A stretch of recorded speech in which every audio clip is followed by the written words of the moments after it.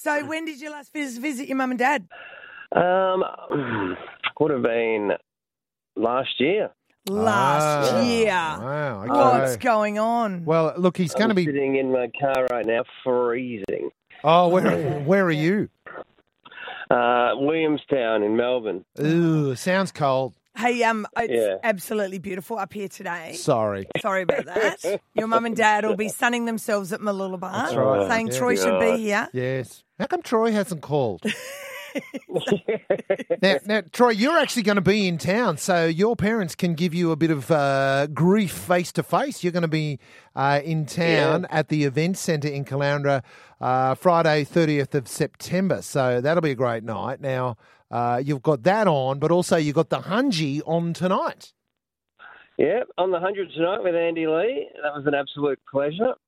So, looking forward to both of those things you've mentioned. So tell me, how does the 100 work? It's a bit like blankety blanks, isn't it?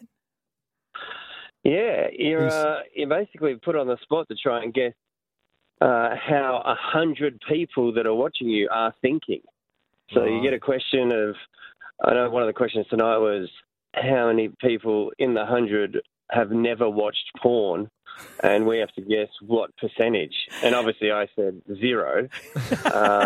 Obviously. How'd you go? And how did you go? I was wrong, but I think the next question should be how many of the 100 lie about how much porn they watch, because... Exactly right. Yeah. So the answer's 96 out of 100, and those 4, they're lying. Those 4 have got their partner sitting nearby, obviously. One of the things you're really famous for is your things that you never hear people say. And on Father's Day, my kids brought out and played to their dad the things that you never hear kids say on Father's Day. And they're things like... what's one of them? Like, hey, Dad, do you want me to mow the lawn? My favourite out of those ones is, Dad, would you put some sunscreen on my back? No, and you also say another one, Dad, I think I've got something on my face. Can you spit on your hanky and wipe it off, please? Oh, Dad's not doing that. Dad's not hearing it. Yeah, I've got to say, I love your comedy because it is sharp stuff like that, especially the teacher one where you're the teacher and the kids there and you're like, what is this? You know, all that stuff. But your I dare say your most famous skit is the magic washing basket. Yeah, definitely. That's the one most people have seen for sure. I can't stand the fact that it's funny.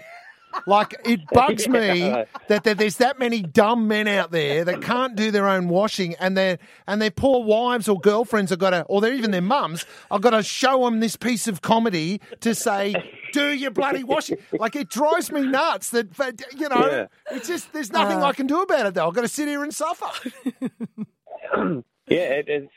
It's got many levels to it, that sketch. It's offensive to women who have to go through that. It's offensive to men who do it but then have to cop that. It works on so many levels. It offends so many people. And do you do your own washing? Of course I do, yeah. I've sadly lived by myself for many years. Oh, okay, right. Fair enough. But I tell you what, if I see you turn up with 2 duffel bags to your mum and dad's house... Kinne, we love it, mate. Yeah, we love it. Thank you so much for your time this morning. We can't wait to see you on the 100 tonight. And, of course, the big one coming up at the Caloundra Event Centre. Caloundra, Friday 30th. Can't wait. Ooh, that Caloundra pronunciation's a bit posh, mate. Oh, really? Yeah, no, you need to cut that back. Give it another go. Give me an example. Caloundra. Yeah. Ooh, it's not bad. You've still emphasised the D. You've still given us too many syllables. That's right. You just got to cut it right back. Yeah. Anyway. All right. It's not your fault. Yeah, there it is. There it is. See? It didn't take much.